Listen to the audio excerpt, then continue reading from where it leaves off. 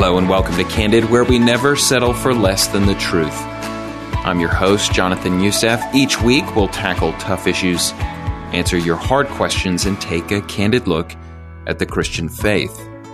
If you've been enjoying the podcast, would you take a minute and log onto your favorite podcast platform, rate us, and leave us a review? It would be a tremendous help, and it allows others to find us easily. Today, many believers are throwing out the Old Testament, claiming its teaching is no longer relevant because of Christ's finished work on the cross. It's true that the New Covenant is established on better promises, but what exactly changed after the crucifixion and the resurrection of Christ? Did God change? Is he a God of wrath or a God of mercy? The teaching of the Bible in its fullness, from Genesis to Revelation, provides the answer. A common misconception in the church is that the Bible is made up of two separate stories. One, an Old Testament to discuss Israel's history, the law, and the judgment. And two, a New Testament that covers God's love, mercy, and grace through Jesus Christ. But the entire Bible is God's word to us, communicating his character and revealing his Son. If we see the Old and New Testaments as contrary rather than complementary, we miss out on the beauty of the fullness of God revealed in his word. Every portion of Scripture points to God as our Redeemer. From Genesis to Revelation, God reveals a single story about his wondrous love toward a rebellious people. Despite their infinite offenses against him, he chooses to redeem them for his glory. Because he is holy, he must deal with sin so that his people can remain in communion with him. It's why he instituted the law. It's why he sent deliverers to warn his people of the coming judgment. It's why he allowed the Israelites to endure the consequences of their sin. And it's why he sent his son Jesus to fulfill the law, die in our place, and reconcile us to himself. While we traditionally think of the Old Testament God as one of judgment and wrath, he is equally loving and tender. When we look at isolated events in Scripture, such as the flood or the annihilation of Sodom and Gomorrah, we may feel a sense of doubt about God's compassion. But what if he had allowed unbridled sin to grow?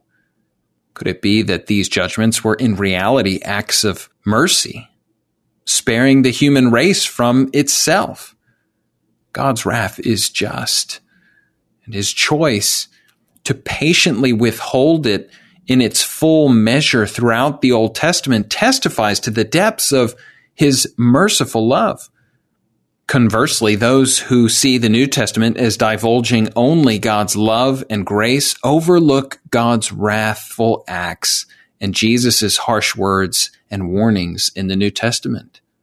Go read Acts chapter 5, verses 1 through 11. Go read Matthew chapter 11, verses 20 to 24. In reality, throughout Scripture, the all-wise God holds these two attributes, his wrath and his love, in perfect balance. In the Old Testament, God exerts fatherly patience and compassion toward mankind. And in the New, he pours out his burning wrath toward sin on his son Jesus to provide atonement for a wayward people, while also promising a judgment day to come when those who reject his gift of grace will be held accountable. God does not change. This simple truth gives us hope that will last eternally, for it means we can know and trust God. His word testifies to this truth again and again. He is unchangeable in his person, in all his attributes. Malachi 3:6, I, the Lord, do not change. So you, the descendants of Jacob, are not destroyed. He is unchangeable in his plan for redemption. Hebrews 6:17, because God wanted to make the unchanging nature of his purpose very clear to the heirs of what was promised, he confirmed it with an oath. He is always faithful and loving, and what he promises perfectly comes to pass for his glory and the good of all creation. For in him there is no variation or shadow due to change, as James 1 says. As a preacher and author, A.W. Tozer put it, there will never be a change in God. No change is necessary. The New Testament completes the Old Testament as in the fullness of time, according to his plan declared at the beginning, as we read in Genesis. God himself becomes man. Jesus, the Savior, appears, and suddenly God, who lives in unapproachable light, is made approachable. But it isn't just his appearance in the flesh. It's the fact that through his blood shed on the cross, Jesus brings peace with God to everyone who calls on his name. The Old Testament makes plain our need for salvation, for God provided the law to guide Israel in righteousness. But as Paul explains, the law was powerless to save us or take away our sins. We could never measure up on our own.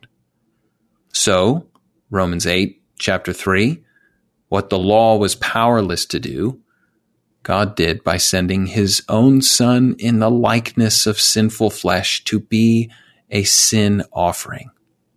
Jesus, the hope of all nations, fulfilled the covenant God made with Abraham to make him a great nation and to bless all the nations through him. Thus, the New Testament is the fulfillment of the Old Covenant and the establishment of a new covenant. God's promises to save those who trust in and follow his Son. We must be wary of any attempt to pit the God of the New Testament against the God of the Old Testament, for there is but one God, the God of Abraham, Isaac, and Jacob. Knowing we serve the same God as Adam and Eve, as Abraham, as David, Peter, and Paul, should cause overwhelming joy in our hearts. We can count on the Lord to always be himself. When God told Moses in Exodus chapter 3, I am who I am, he meant that. The Lord is telling you, and he's telling me, that his character never changes. He isn't moody. He's not capricious. He's not wishy-washy. He's not indecisive. He is just. He is loving. He is wise. He is present. He is slow to anger. He is merciful. He is gracious, and he is pure. His purposes are eternal and cannot be thwarted. And we can be confident that his plans will never fail. If we are to understand God's whole plan of redemption from Genesis to Revelation, we must seek to understand his whole character and submit ourselves to his whole counsel. If ever in doubt, we must turn to his word. For as Deuteronomy chapter 7, verse 9 reminds us, the Lord your God is God. He is the faithful God, keeping his covenant of love to 1,000 generations of those who love him and keep his commandments. Candid is a podcast from Leading the Way with Dr. Michael Youssef. Don't forget to connect with our social media pages on Instagram, Twitter, and Facebook. And subscribe to Candid Conversations on your favorite podcast platform so that you never miss an episode. While there, please leave a review. It does help people to find us. As always, thank you for listening to and sharing this episode.